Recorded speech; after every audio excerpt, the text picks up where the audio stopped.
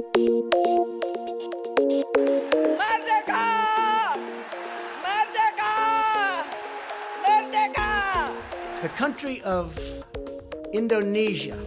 Do they like me in Indonesia? 100% confident Indonesia will prevail.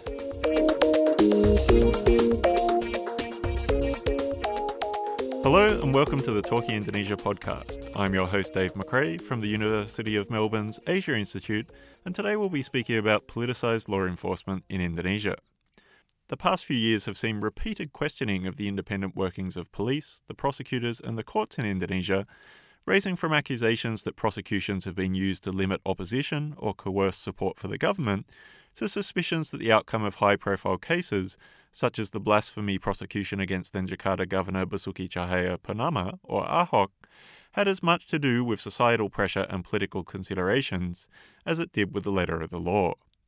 To discuss the question of the independent working of Indonesia's law enforcement and judicial institutions, I'm joined today by Dian Rositawati, Chair of the Board of the Indonesian Institute for an Independent Judiciary, or LIIP. Dian has been closely involved in judicial reform in Indonesia for 2 decades and is currently also undertaking a PhD at Tilburg University. Tita, thanks so much for joining us today. Thank you, Dave, for having me here. No, it's a pleasure to have you on Talking Indonesia. Now, could I start by asking you just a very basic question of, when we look at the workings of police, prosecutors and the courts in Indonesia today, how independent really are they? If we look at from institutional perspective, I think the judiciary in Indonesia, I think, have greater independence compared to before reform era. And also, interestingly, I think institutionally, the police and also the prosecutor's office is also independent. If we look at from institutional perspective, because sometimes they are too independent. So it's like check and balances, because like in other country, the coordination between the police and the prosecutor's office can be so helpful in making the process more efficient.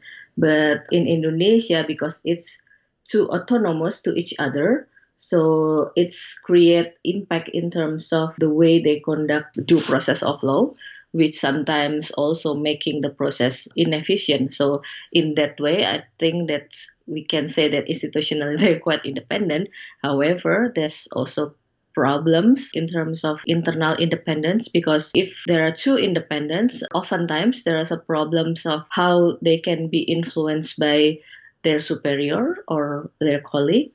Or for instance, in terms of police and prosecutor's office, I think because they are the arms of the government, I don't think cannot be totally liberated from the influence of the government, which is actually normal because they're the law apparatus of the executive.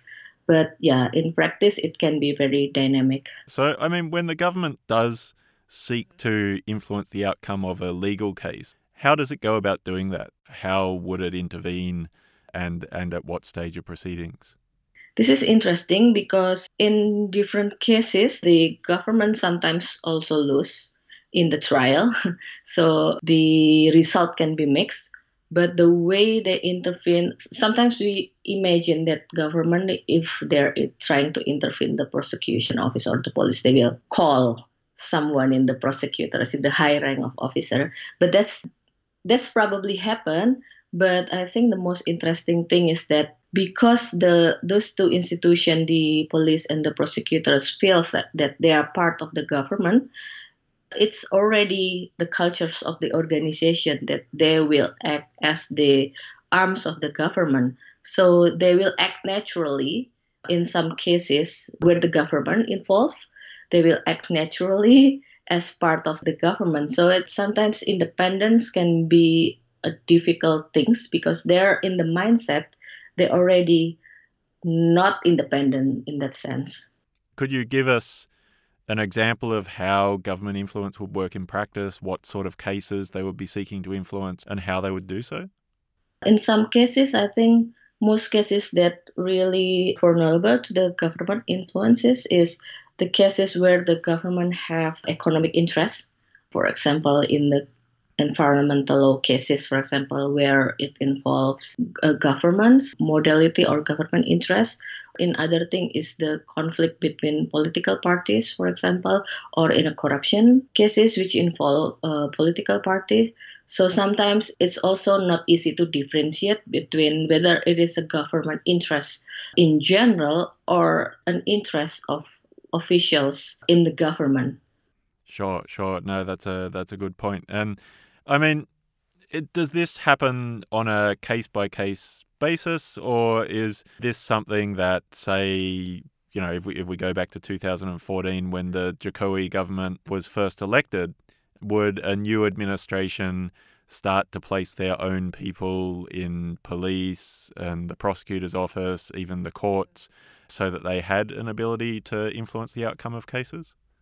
I'm sure that also happened because we know that how the selections in the law apparatus officials are also not as independent or based on merit system, but it's more based on like and dislike. So if you more favor to or loyal to a government interest, you will be surely easy for you to get the selection to get to the first rank of position, which will give the government a benefit to control more on the way the police or the prosecutors work. For example, I think majority of CSO were concerned about the appointment of the Attorney General in the past in 2014, and still the complaints still now being raised by the CSO. This is Prasetyo, the Attorney General, who had a background in the National Democratic Party, a key supporter of the Jokowi government. Yeah, because of their affiliation with the political party. So when we look at the police and prosecutors, putting aside the courts for a second, you mentioned earlier that it's natural for there to be some government influence over the working of these two institutions because they are, after all, part of the executive arm of government. But if we look at how these institutions have operated over, say, the past 5 to 10 years in Indonesia, has it been a fairly natural pattern of relations with the broader government, or do we see more intervention into their workings than what we might see in other countries? Comparing to other countries, I think the possibility of having intervention in the way the prosecution office and police here in Indonesia is greater because internally the organization is the hierarchy is so controlling, and individually they don't have much more independent compared to their colleague in other countries. For example, like the prosecutors in Indonesia, for example, they individually, it is hard for them to decide, for example, whether they want to indict or to give indictment to people without consulting to their superior. While the police actually also have that similar situation.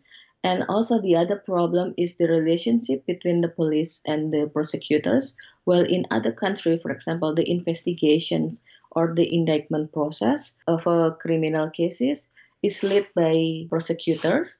In Indonesia, it's different because, as I said before, it's so autonomous. In many cases, it is the police who's actually, in fact, lead or can be decide what type of cases to bring about to the court because they are the first officer who deal with the cases in the field, and then the prosecutors will respond to whatever the police give to them rather than actually give a priority or decide what type of cases that the prosecutor would bring to the court. So I guess the impression I get is that if you're someone within the government or, say, a political party seeking to influence legal cases, if you could put pressure on or provide incentive to a senior member of the police or a senior prosecutor, you could be fairly confident that the rank and file members of their institutions who are actually handling the cases would fall into line and provide the outcome that you wanted. Is that about right? Yeah, that's right. And also, if I may say, the modus that they usually have in the terms of such cases is by actually deliberately making a very poor indictment, for example, or not providing evidence in the court, So it will make the result of the court decision are more controllable because they are already intervened from the beginning of the process.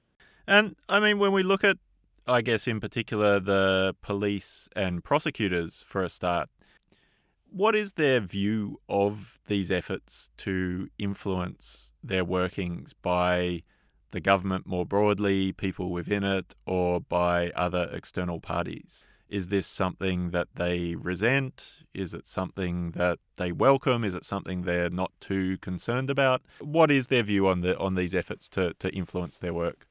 I do believe that there are also police prosecutors or judges that attempt to avoid such influence because, as I mentioned earlier, that the influence of the government or other political parties or interests also have an institutional problem. So sometimes it's difficult to avoid such thing to happen. But I think now there is also, for example, younger judges in Indonesia. If I look at how they discuss about cases or how they discuss about how their leadership position to some of the cases, it shows that there are different dynamic or there are now a new discourse where the organization is no longer a uniform organization where everyone have the same opinion. That's in the judiciary. Although I think in police or prosecutors that probably more difficult to happen because, for example, why the judges have more independent mind, for example, because they receive greater salary, which make them financially independent compared to their colleague in the prosecutors or the police. So to act independent for them institutionally are also more difficult if they're think that they are wants to avoid or to attempt to reject the influence from the external or from the internal, like their superior or their colleague. When you talk about judges have higher salaries than police and prosecutors and so are able to be more independent, could I ask you just to explain that a bit further? I mean, is the salary relevant because bribes or other patronage is the way that influence happens? Is it fear of missing out on promotions if you don't fall into line and provide the appropriate outcome in cases? What are the mechanisms of influence within those institutions? First, if we talk about salary, I think for the prosecutors and for the police, it's still a problem because they receive quite low salary compared to judges, for example. So they are more vulnerable to influence and bribery from people who wants to influence them, which I think salary should be one of the issues that need to be solved. But a salary is not one of the major problem because there is also a system where police and prosecutors and also the judges are part of the larger system of civil servant career where transfers and promotions is also part of their career. And in Indonesia, where there is a gap geographically between offices, it creates pressure for them to actually can be positioned in a place where they feel that they can more easily function. For example, like the difference between Jakarta and Papua is so fast that people will avoid to go to Papua or to other remote places in Indonesia. And to be able to do that, they need to give services or to do something in favor to their decision makers in the organization. So in that sense, the influence from the decision makers in the organization, it influenced them in the way they act or functioning as a prosecutor or police or a judges. When you have a case like when Budi Gunawan, then Jokowi's nominee for police chief, was made a suspect by the Anti-Corruption Commission just after Jokowi had nominated him, and then he filed a pre-trial motion against the prosecution and succeeded in the South Jakarta District Court from memory on what many observers judged to be fairly dubious grounds. There were a lot of media attention on the case, a lot of criticism of the court's decision in that respect. When you have that sort of public criticism, that public scrutiny, be it on the courts, the prosecutors, or the police, does that actually have any deterrent effect on manipulation of cases, or is this something that those institutions are largely comfortable with and know that they can withstand? Since you mentioned about Budi Gunawan case, I probably have a slightly different opinion on that. Because I agree that this case is one example of how public pressure works. But in that case, is actually politicization can also happen. For example, to KPK. The KPK, or KPK, is the Corruption Eradication Commission. Well, naming Budi Gunawan as a suspect, because such pressure to disagree on Budi Gunawan appointment at the time is also create the politicization for the KPK, I think, to actually accuse Budi Gunawan without proper or enough evidence. In that sense, I think the case become weak. And when the court declared in the pre-trial hearing that Budi Gunawan actually win in such cases, it become a little bit complicated because some of the civil society, they are disagree with the outcome of the cases. But I think if we look at the court judgment and how the KPK is doing in that cases, they also not doing a really good job on trying to prove that Budi Gunawan is actually can be convicted in that case. So it's a little bit complicated in that way.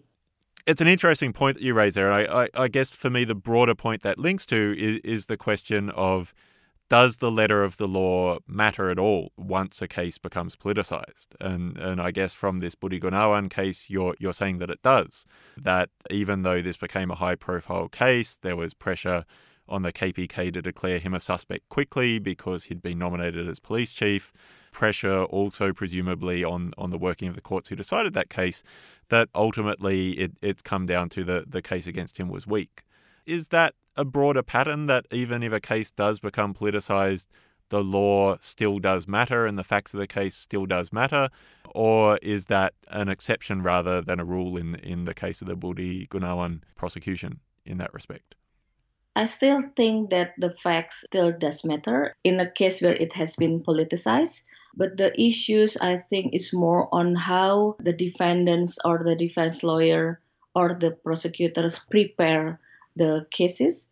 Because I think in some of the cases in Indonesia where it has been politicized, we're then discuss about the politics rather discuss about the substance of the law, which make the politicization is even greater.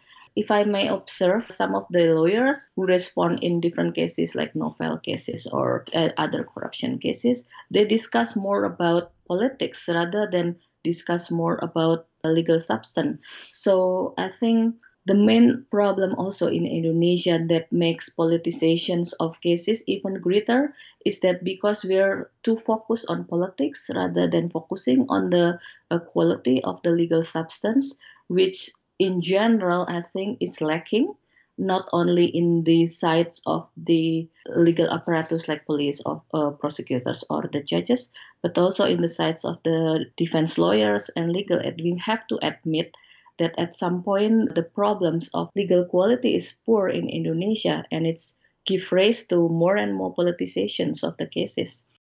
Now, you mentioned earlier the case of Basuki Cahayapurnama, or Ahok, the then Jakarta governor who was convicted of blasphemy in 2017 in the middle, convicted after the Jakarta gubernatorial elections, but the prosecution ran through the length of that elections, and you had massive Islamist mobilization against his candidacy at the time. I think a lot of people perceive that case and then the cases that were brought against some of Ahok's opponents in the months after his conviction kind of marked an escalation of politicization of law enforcement and the workings of the courts in Indonesia.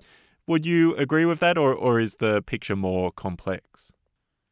I think politicization before Ahok it's also happened, although we feel that politicization after Ahok case and recently is increased, but I think it's more because now the society is more divided than before.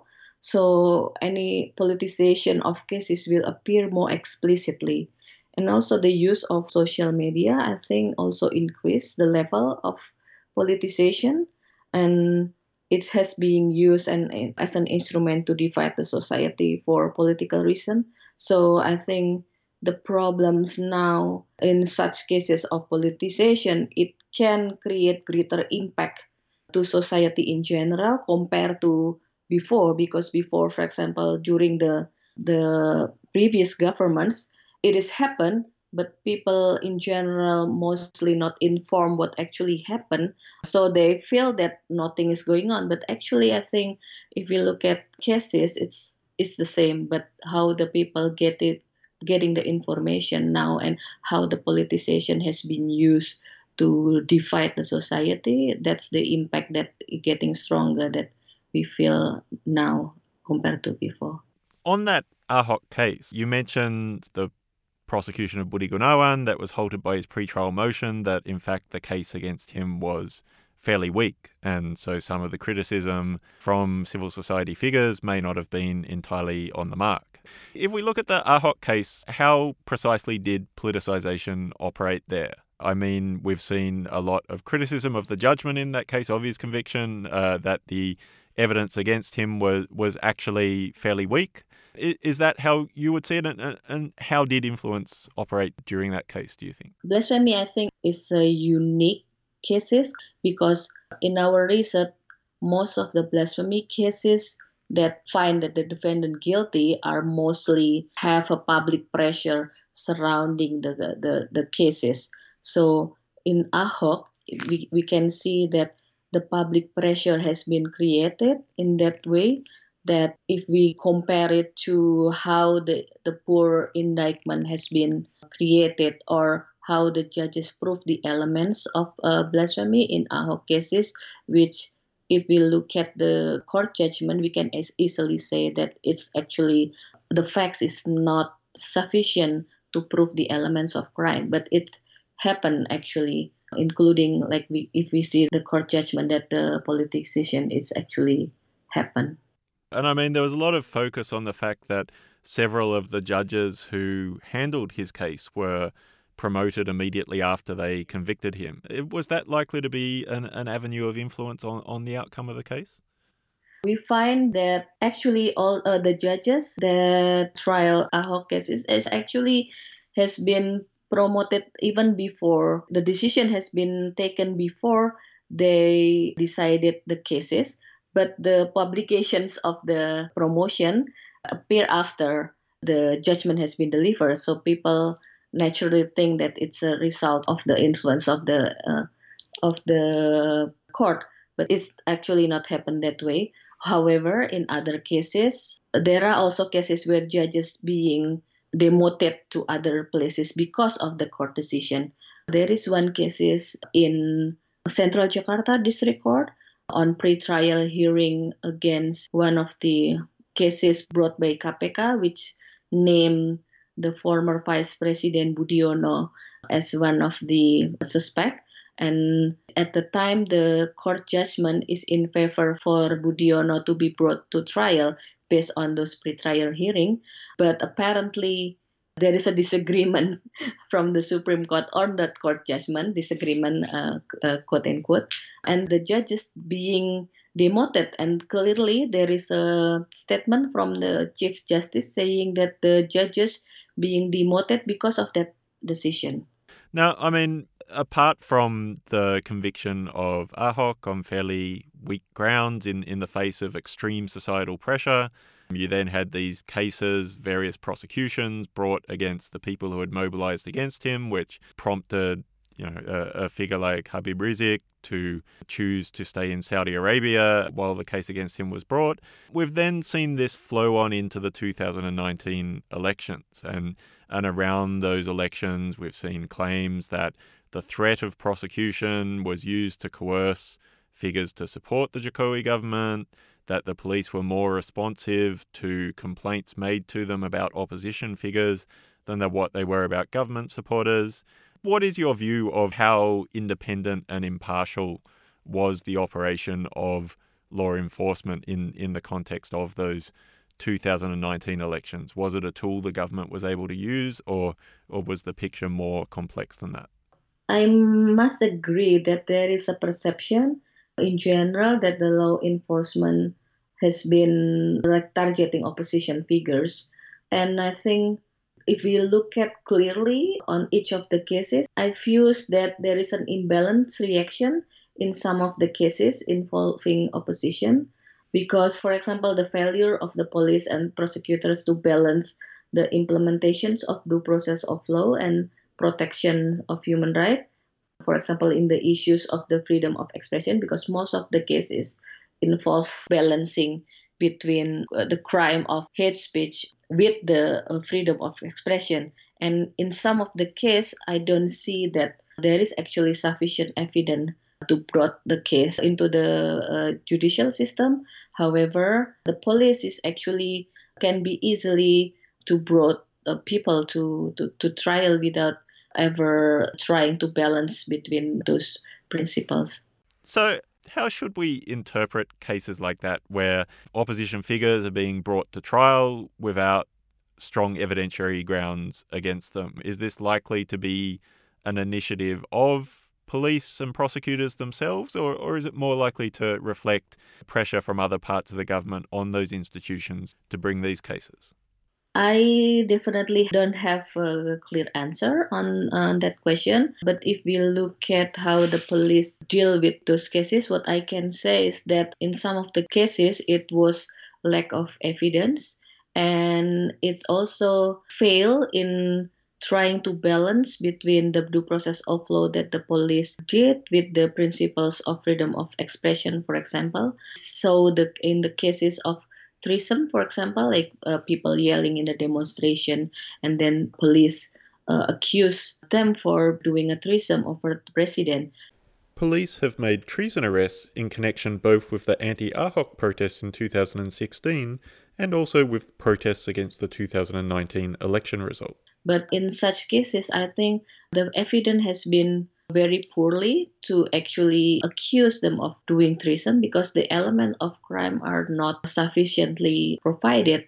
But police more doing act in the favors of trying to make the situation more stable. That's their justification.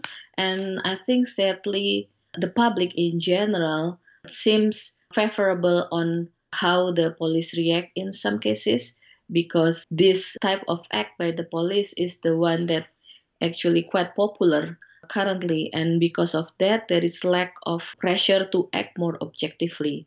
So you're saying that, I guess, in a circumstance that Indonesia has faced over the past week or so, where we've had these large protests, large violent protests really against the result of the election, that the public has been quite happy for the police to be flexible in their application of the law as long as it brings out a stable outcome. Yeah, and it's have a great risk for the future of law enforcement implementation and the rule of law, because you provide flexibility for the police to do whatever they want, if I may say it like that now, but it actually impacts each of the individuals of citizens. We have already seen such thing happen in the past where the public in general favor to some of the cases where corruption happened, but in some other cases corruption activists can be also accused as corruptors. So in such cases, I think the public in general still act more based on populism rather than looking at more objectively, which I can also say it's normal, but I think civil society has to act more objectively in looking at such cases to ensure that in the future, the flexibility that given to the police or the prosecutors should be avoided in the future. Sure. Tita, there's still a lot more I could ask you, but I'm afraid we're well and truly out of time. Thanks so much for sharing your insights with us. Thank you so much, Dave. Thank you. That was Dian Rositowati, Chair of the Board of the Indonesian Institute for an Independent Judiciary, LIIP. Talking Indonesia returns on the 13th of June with my co-host Dr. Gemma Purdy. Until then, as always, you can access the entire archive of episodes at the Indonesia at Melbourne blog or wherever you get your podcasts. Until next time, this has been the Talking Indonesia podcast. Bye for now.